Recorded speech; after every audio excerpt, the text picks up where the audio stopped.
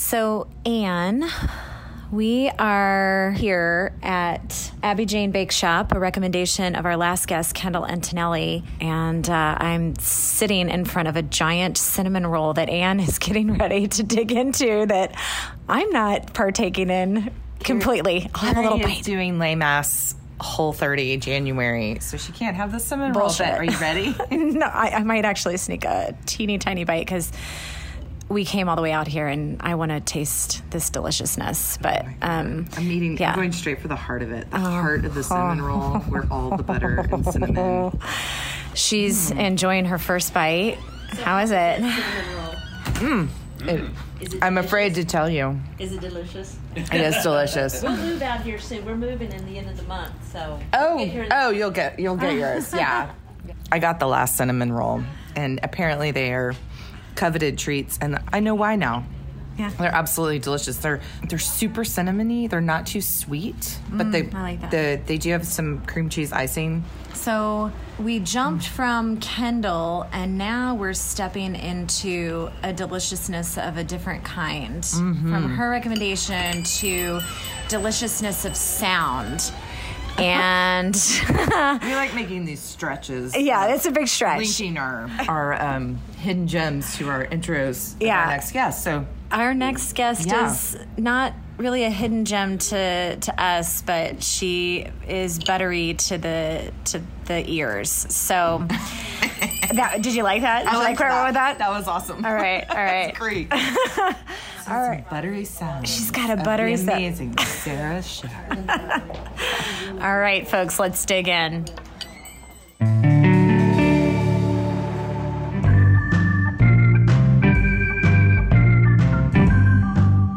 Welcome to Under the Moon Tower, a podcast where we delve into Austin's unique people and places, beyond what you might find on a city's top 10 list.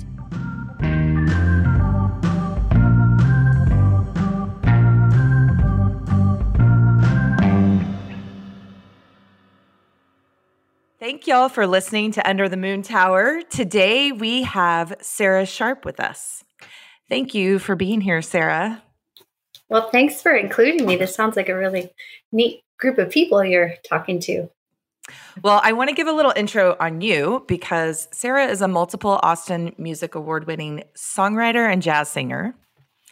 She is a former member of the Jitterbug Vipers, and you might know her from her album of Viper-inspired originals, Phoebe's Dream, which earned top 5 placements, get this, in the 2014 Austin Music Awards for Best Female Vocalist, Producer, Songwriter, Album of the Year, Song of the Year, Band of the Year, Best Jazz Band, and was featured on NPR's Song Travels with Michael Feinstein, who suggested that her original songs were destined to become part of the Great American Songbook. I'm just going to let that sink in for a second. Also, the Houston Press has compared Sarah to Tina Fey, which, Sarah, I thought that was hilarious, but they were comparing you based on you being a woman in a male-dominated space. Sarah currently has a residency at the Elephant Room, where she performs with guitarist Mitch Watkins. And in addition to being a soulful jazz singer, Sarah is a mother of 3 dynamic kiddos, all of whom pursue various musical abilities. So I first met Sarah decades ago when we were young and life was still very new. And I know Sarah to have one of the fiercest work ethics out there. It is incredible to be sitting here interviewing you about your contribution to the Austin music scene, the world music scene. And it makes me wonder what you're going to manifest in the next 25 years. Oh, I like thinking about it that way. We're really excited to have you, Sarah. And I had the opportunity to hear you play at Parker Jazz Club. And I'm almost certain it was one of the first nights that they were opened up after the pandemic shut down.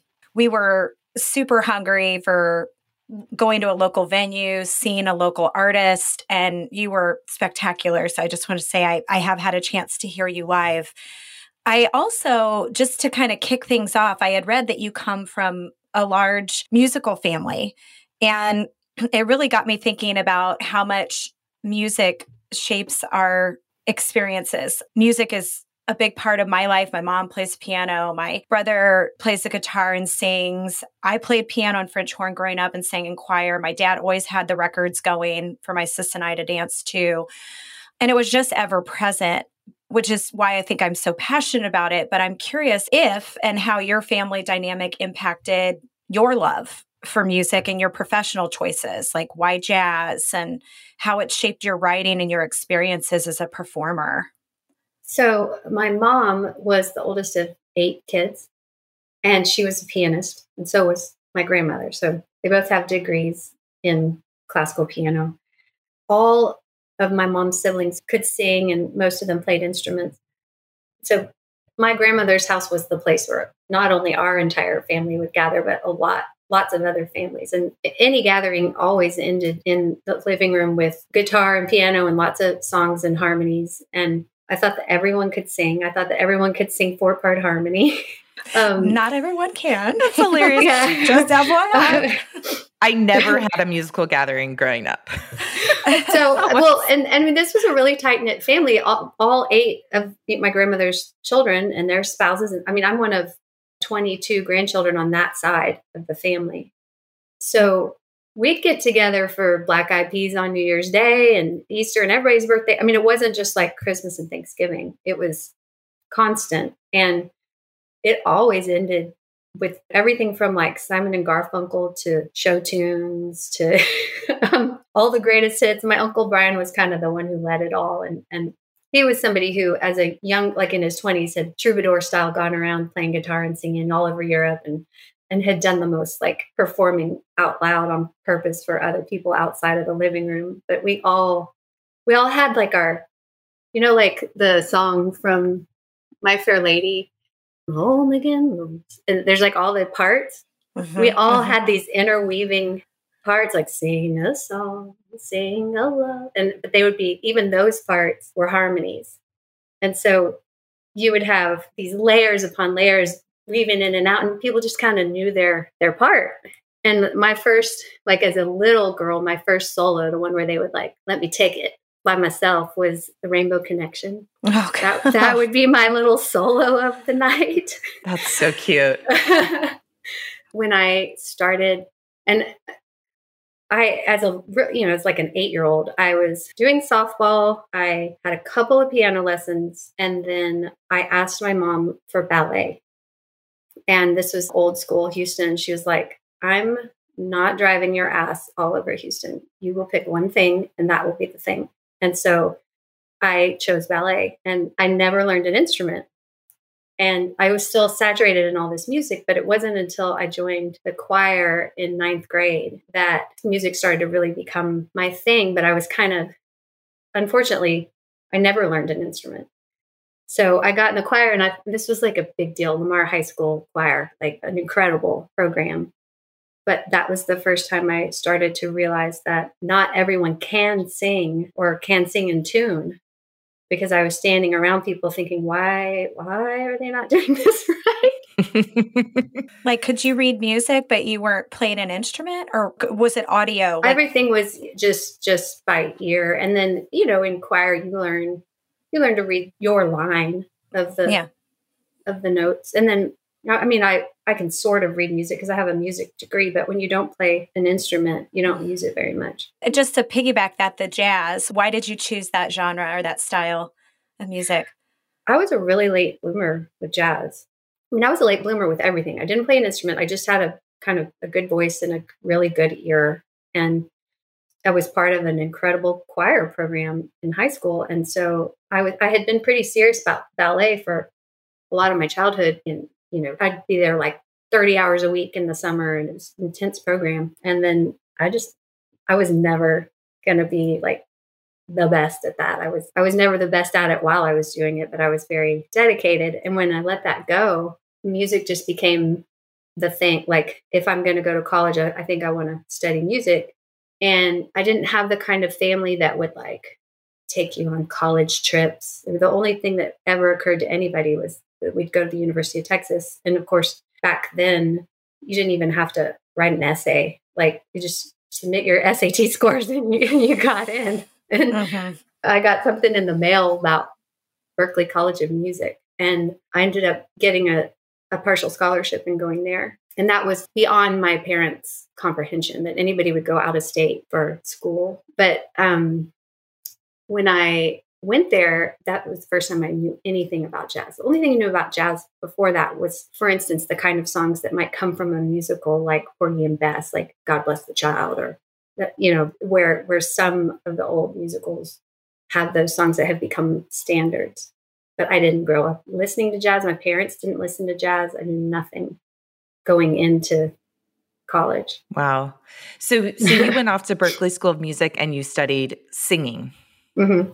And then did you come immediately back to Austin? No, I kind of did it quickly because what I had offered to me by my parents was what it cost to go to UT. So I had a partial scholarship. I did it in 6 semesters. I graduated early.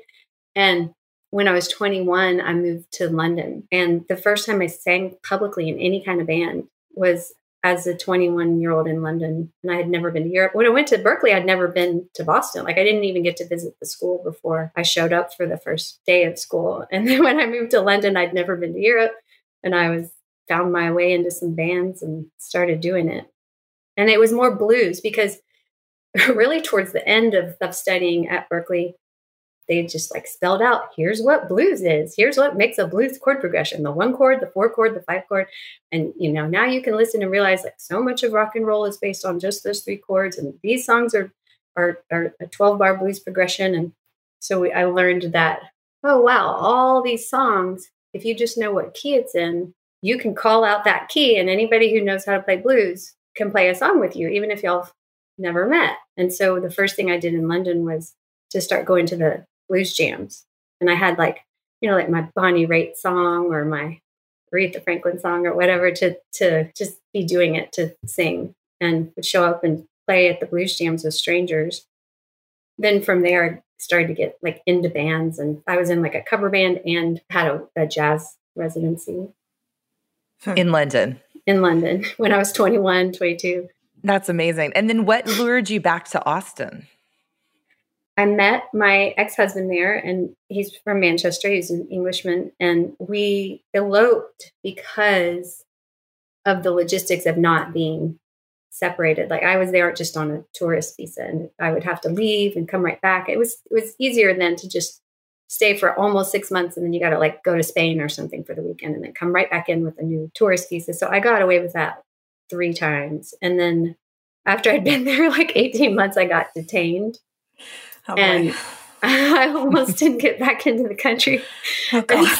So my ex and I eloped, and we were together almost 20 years. But I brought him back to Austin. Once I was married, I really couldn't handle the weather in London anymore. We were sort of starting a young adult life. I didn't want to be in London, and he was in music and tech, so he was willing to come here. Right. So and it was a good time to come here for those things. Yeah. Mm-hmm. So how have you seen, since I'm curious because you've had a really interesting window so far in your time here on the Austin music scene. Can you describe it, like how you've seen it evolve from the early days to now and kind of where you see it's going? Well, okay. Halfway through college, I actually lived here for a semester in beginning of college in 96. And so I used to use my sister's ID, and I would go on actual 6th Street, like what we called Dirty Six, and hear like Sister Seven. And there was a gypsy jazz band that played. It was a place called Jazz, but it was like a New Orleans restaurant. Mm. That was before I was even of drinking age. And then when I moved here in 99 and started to play, there was still some of the clubs we would play were on that part of 6th Street. It was still really the music district. And I had a Friday night residency at the Ritz downtown, which used to be a huge arcade, like huge arcade down below. And then up above, it was an old theater. And eventually it got turned into the Alamo Draft House on 6th Street. Is that still an Alamo? I don't think so. Mm-mm. So I played every Friday upstairs at the Ritz. And I mean, places like Room 710 and Babes, and then then everything so things moved from that part of 6th Street where that really was the music when Austin started to call itself the live music capital. And then it's the same thing now. It's just constantly like a steamroller that you create these creative districts and then everything else comes and follows. And then you can't afford to be there anymore. So you find a new district. And so it was the Red River district, like room 710. And then everything moved to West 6, like Momo's. That was a really glorious time. I would say that was like early 2000s, mid 2000s. And even that's not really the music part anymore over there on West 6. It's South and East. And I mean, a couple places still like right downtown exist. Like the Elephant Room's been there the whole time. And that's my weekly show. I mean, it's the same way that, as Austin grows and everything becomes more dense and more expensive and there's gentrification, there's the same thing as the gentrification of the venues. They have to constantly find the new place where they can afford their rent. But the reason that neighborhood like Rainey Street, I mean, that, what was the place on Rainey? They built this wonderful stage in the back. And then the condos came up all around it and would like call in the noise complaints and they had to shut down their stage. Their music venue. Huh. But the Rainey Street was there because of these, the district they created became a thing that pushed it out, Right. Right. I mean, I don't want to be negative about Austin, but one of my favorite venues of all time was Shady Grove. Oh, yes. And I'm friends with some of the owners, Angela and Rusty. They're a couple. They used to be waiters there, and then they ended up becoming owners. And for years, they were holding on for dear life because that part became so desirable. And then all these condos came up around them, and the property taxes they were paying were based on the vertical value of the value they created for that whole area. And so when COVID hit, I mean, they were holding on for South by Southwest to happen to maybe get them through another year.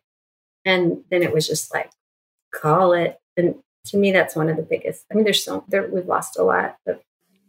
Yeah, I agree. I felt that one. I felt that the Shady Grove, we've been going there for a long time and it was just the most real. And the trees and the Thursday nights and when they would do the music. We missed it a ton. I mean, I know everybody did, and especially being from Austin or having lived here for a long time during the pandemic, when things were shut down, I had moved here maybe, 7 months before the world really ended for a while. And one of the reasons we moved here was the music, entertainment, but I started a neighborhood gathering and we dubbed it COVID City Limits, and we'd book musicians on a Friday night for like a 1-hour set. And we'd pay them a decent booking fee, and then overages would go to nonprofit music organizations like HAM and Sims. And it was awesome. It was a great chance to connect with your neighbors and just making meaningful connections through music. You brought up this point about Shady Grove, and it makes me think as like the world is opening back up again. Are you seeing musicians' livelihoods coming back to a baseline? What can the community do really to keep that music capital of the world vibrant? Let me think of how to say this. I am someone who, when I play at the Elephant Room every Tuesday, I'm not doing it because it pays the bills. It doesn't come anywhere near paying the bills. But it's based on the culture of people tipping. Just kind of like if you go to the Continental Club, they pass the bucket around. Saxon Pub, they pass the bucket around. Unless you're charging a cover at the door. But ours is like the early show. If we charge a cover at the door, we're probably not going to make more. We're just going to turn people away who end up, most of them, throwing some money in the bucket or digital tipping, So the newer people in town don't realize how much of our culture has evolved that we are mostly earning at a live show from the tips, unless it's a bigger show. I'm not like somebody who sells out the Paramount for a Christmas show. I'm not making that kind of money. I do earn a living when our band plays private events, and we play, through the years I've played countless, and that all disappeared for COVID. And it's coming back, but it took longer to come back than even I expected. But it's like playing every Tuesday and being part of the community and having this thing that we get to work out ideas, and we never play the song the same way twice, and we love each other and we love the music. That people come by and they happen upon it, and then they know about us, and then they have us play for something in their home or an event or whatever. And then that's when we like make decent money. Yeah. But in general, I don't think hardly any musician in Austin has ever had the bass line covered just by being a musician. And now it's beyond nowhere near the bass line. So I know very few. You just have to be at like that. I'm touring. I'm getting played on the radio. I have an agent and I have a new record I put out. It's doing decently. Like all those things have to be happening for you to be anywhere near the level where you could just pay the basic cost of living to be in Austin. So almost everyone has other jobs. Yeah. We had friends that were doing like digital shows. I mean, obviously during COVID, I'm like, I wonder how much of this is going to stick, the virtual, do the virtual engagements supplement the live opportunities? I mean, it's so much more fun to do something in person, to your point. It's just a different experience, but rounding out the opportunities to keep these musicians working and doing what they love and what they're good at, it just seems like it's getting harder and harder. Well, there's a certain amount of like, it makes everybody better. You have to, nobody's going to give you anything just for being a musician. Like you really want what you're doing to be compelling enough for people to show up, for them to show up every time, for them to put money in your direction. So like it makes everybody try harder to have that much saturation and competition or whatever. I mean, I don't mean it competition like anybody's against anybody else, but there's that element. I don't think it doesn't, for the overall quality, it doesn't help for there to be any kind of like handout. Although HAM, Health Alliance for Austin Musicians, is amazing. I don't know how to put into words for people who don't understand what's going on there, what a difference that explain for our listeners exactly what HAM is and what it does, because I think it is an incredible organization. And I don't know if everybody knows about it. I just got through my renewal of my membership, and you got to put in your membership number. My membership number is 17. Oh my gosh. First year resident alum? Yeah. That's amazing. When I first joined, I was getting assistance with dental, but I didn't get any assistance with healthcare because I was married and my husband had he wasn't like breaking any records, but he was definitely making more than like the 200% of the poverty line. I think it's like 200, 400 that you have to meet in order to get like help with the medical part. But definitely as a divorced person, I have had help with the medical part too in more recent years.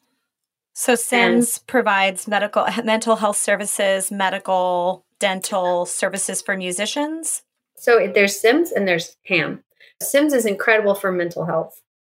HAM, HAAM, is the Health Alliance for Austin Musicians. So you have to qualify for different levels of it. And I mean, you have to prove that you really are an active member. And I mean, the part about it, I don't know if this has changed or expanded, but you have to live in actual Austin. And maybe they've expanded it to like Buda and that, but I don't think they have. But Health Alliance for Austin Musicians gives either subsidizes it's through the marketplace. But there's a lot of people in the music community who would not be would just not be going to the doctor if it weren't for that safety net. Do you think Austin is still an attractive place for budding musicians to come to? Do you think they still want to come here? I'm sure they do. It's just, like everything else, you have to adapt. You have to constantly just adapt and do whatever it takes to be where you need to be and make the music you want to make. There's that fierce work ethic. I hear it. Okay, so Sarah, looking back now on your career so far, I'm curious what you would tell your younger self about being a musician. Like, what pearls would you give her? What encouragement? What warnings? And then the second part is, what do you want your future musical self to know, remember, hold on to? I think I'll probably answer that second question first because I already had a reaction to it or a response. It's just tell my future self it's all going to be okay. I'd love to be able to tell my future self, you did it. Good job. What would doing it mean for you? What does that mean? Because to me, I'm like, you do it. You've done it. You're doing it. You continue doing it. Well, I think that what we're doing on Tuesdays, we're really doing it. And so that part, I'm already just really grateful. Grateful that I get to, the people who play with me want to play with me, and that we just adore each other. It's so obvious that any one of us would take a bullet for the other. And so we're there because we need it. We need each other and we need the music. The most successful things I've done were when I was with Jitterbug Vipers with Slim Ritchie, the last record we made before he died. It's called Phoebe's Dream. And I think it has legs. I think it might outlive me. And ironically, it's the least expensive record I've ever made. I really want to make the record like under my name of the more recent songs I've written that would be like career defining record. And I think the songs deserve it. The songs that are already written that I wish I could record well. And that's a long conversation of why sometimes that goes well and sometimes it doesn't. But as somebody who just sings and co-writes songs, there's so many factors with making the right decisions of where to record, who to produce, the budget, getting it right. So that future Sarah is so proud of this record. And not proud like I need to be validated, but that it connected in an authentic way, that it came across the way it wanted to be born and have some sort of positive ripple effect to people being able to listen. We didn't talk about the writing process for you, but where are you finding kind of that inspiration? What's your process and your activities that you do to psych yourself up to write and to find that authenticity in your music? Well, I'm just starting to get back in the flow. It's been so much like survival mode the last few years. I can say in the past when I was super productive, doing morning pages is a big thing for me. Are y'all familiar with that? Mm-hmm. But go ahead and explain what that is. I mean, the best thing I can do if I want the music to flow and for something to happen is to get the kind of sleep where I really dream. Because that's just like straight ticket. Everything that would like to come through, it's all there in the unconscious. And when I'm in where things are really flowing, I don't sleep with anything electronic in my room, but I still have my phone nearby because I have to be able to hit record and catch what's falling out of my face when I'm like starting to wake up. And I mean, some of my best songs I just caught, and you're not going to remember it if you don't, when you're sort of still have one foot in both worlds. So to me, that's just like the easiest, to be as connected as possible to the unconscious. So the morning pages from the book, The Artist's Way, is got your journal and your pen. And the moment you start to wake up, you don't even like go pee or anything. You just start writing and you don't let your pen stop for 3 pages. And it's like taking out the trash, kind of. It gets things flowing in all aspects of your waking life. And it's not something you're meant to, when you're doing it, treat like, oh, this is my like journal material that I'm going to use for lyrics. You're really supposed to maybe put it away and wait months, 3 months or more, like before you even go back and read whatever your pen just did. And even if it's, I don't know what to write, I don't know what to write, I don't know what to write or wrong, and then it becomes like stream of consciousness. It's a really powerful tool for me, which I should start doing again. That's why these conversations are good, right? Mm-hmm. I'm just getting the sense that you have this big thing inside that you've been nurturing and kind of preparing the ground for, like this garden that you're about to just plant over your next. And, you're fertilizing the soil, you're tilling it, you're getting it all ready. It's there. And it's interesting that you say that, because you and I have the yoga teacher, Jen Wooten, in common. Mm-hmm. Yes. And she told me that I was in a fallow state and that there was a true purpose to these fallow states. And yes, she's like, there are. I feel it coming. And I'm like, yeah, I feel it coming too. I just wish it, come on. Giddy up. Yeah. Giddy up. But yeah, everything you have to kind of let it take its process. And, you're an artist. But I still have, more than an album's worth of stuff I've written that is worth recording. Absolutely. It's going to sound new to everybody else. Right. We really appreciate the time connecting with us, Sarah, and telling us more about yourself and your journey as a musician here in Austin. So at the end of each episode, we do a lightning round of questions about your favorite local experiences. And we thought we'd find out what yours are, if you're ready. Yeah, I didn't prepare, but here I go. That's the best. That's the best. best. Just whatever comes to mind. Okay. Favorite music venue? Well, I mean, I like the Elephant Room. Tuesdays at 6 p.m. particularly, right? I love that things are starting to happen again at the Cactus Cafe on UT campus. It's such an exquisite listening room. And Continental Club. I can't say one. Favorite breakfast taco? Veracruz All Natural, the original location by my house on the east side. I think that's what, 4 now, Anne? Mm-hmm. I'm telling you, it's the best one. Nobody can beat it. I'm with you. And what is your order there, Sarah? La Reina. La Reina. Okay, that's a good one. Yeah. Mm-hmm. Best hidden gem? Ooh, I don't want to tell y'all. So everybody says. No, I will.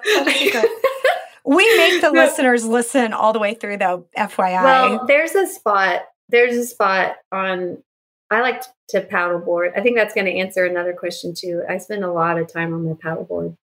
And there's a spot in Lady Bird Lake that's not Barton Springs where this amazingly pure water juts out of the cliff. And it's crystal clear. And you have to like go behind branches and you have to know how to get there. The way that there's like this fissure in the rock right as it reaches the water line, and that's right where the water is shooting out. It's quite Mother Earth. You'll see visually. It's like, wow, lady, hi. I'm picturing it. Got it. Yeah. So it's like a baptism. Okay, I'm going to get you to take me there. I'll take y'all there. Advice for newcomers? Oh, I don't know. Maybe slow down a little, take a breath, a little more kindness. I think that the people who've been here, and especially the people who are holding on for dear life and don't have the kind of wealth that the newcomers are bringing, deserve all of our honor and respect. Stop and notice people other than yourself and be kind. There is something to be said about respecting the place that you live in, and that obviously encompasses the people. One of the things I love most about this city is how warm the people are. There is something tangible about what people love about Austin, and the warmness and the kindness is one of those qualities. So it's like, how do you keep that going? So I think that advice really, really resonates. At least for me, it does. It's a great city. It's fun. There's lots to do. It's a real nice place to live. So yeah, I really thank you for taking time and energy and just creating space to be here with us today. It's been so lovely talking to you. We've got to go get our paddleboard on. It's been too long. Yeah, we will. It flew by. Thank y'all for having me. Yeah. And where can folks check out your next gig? I know you kind of mentioned it, but time and place. Well, always at 6 on Tuesdays. Occasionally I go out of town, but pretty much every Tuesday we have the early show. We play 2 sets, so like from 6 to 7, and then from maybe 7:15 to 8:15. It's a 5-piece band, all-star band. That's my regular thing. And this is at the Elephant Room if you missed it earlier. So yeah. Elephant Room on Tuesdays. What's your Instagram handle, Sarah? Sarah Sharp ATX. All right. Thank you so much for coming. We really appreciate it, Sarah. Thank and y'all. We'll be by to see you soon. Great. Thank you. Bye. Wow. So you've known Sarah how long, Anne? We've known each other since our 20s, essentially. My cousin also grew up with Sarah. I think they did dance ballet together. So I heard about her pretty much my whole childhood, and then probably started to get to know her in my 20s, and then really reconnected with her when we moved to Austin in 2015. So yeah, she's really incredible. It's wild. I know that we're going to have other folks from the music industry in Austin on the podcast, but it's interesting to hear a perspective from more of, I'd say, like the underground. It's not that it's underground, but, like a genre that is unique. And I didn't know that there was this ever-present jazz community in Austin. I knew obviously there were different genres of music here, but after talking to some folks, especially when we went to the Parker Jazz Club, I was like, wow, there's a lot more going on here that I did not know. Yeah. And I think as a performer or a creative, like Sarah was saying, like, I'm waiting for it. I still want that thing. I think a lot of creatives feel that way, that like produce something that lights on a lot of people, makes a big impact, right?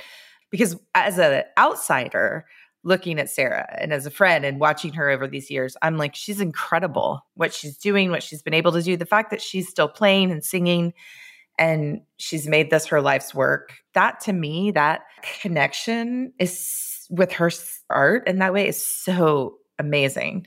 It was really a good discussion. It was. And so now you and I need to go to the Elephant Room Tuesday night, 6 p.m. And we need to get Sarah to take us paddleboarding. 100%. One, I miss going paddleboarding. And I think the last time I actually went was with me.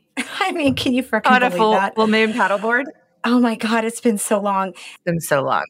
I think that those are our next stops. Totally. All right. Well, we'll see folks next time. Thanks for listening. See you next time. Thank you for listening to this episode. You can find Under the Moon Tower episodes at underthemoontower.com or wherever you get your podcasts. And we'd love to hear from you, so follow us on Instagram at Under the Moon Tower or shoot us an email with any questions or feedback at underthemoontower@gmail.com. And special thanks to Brandon Berg for production on our podcast. See you next time.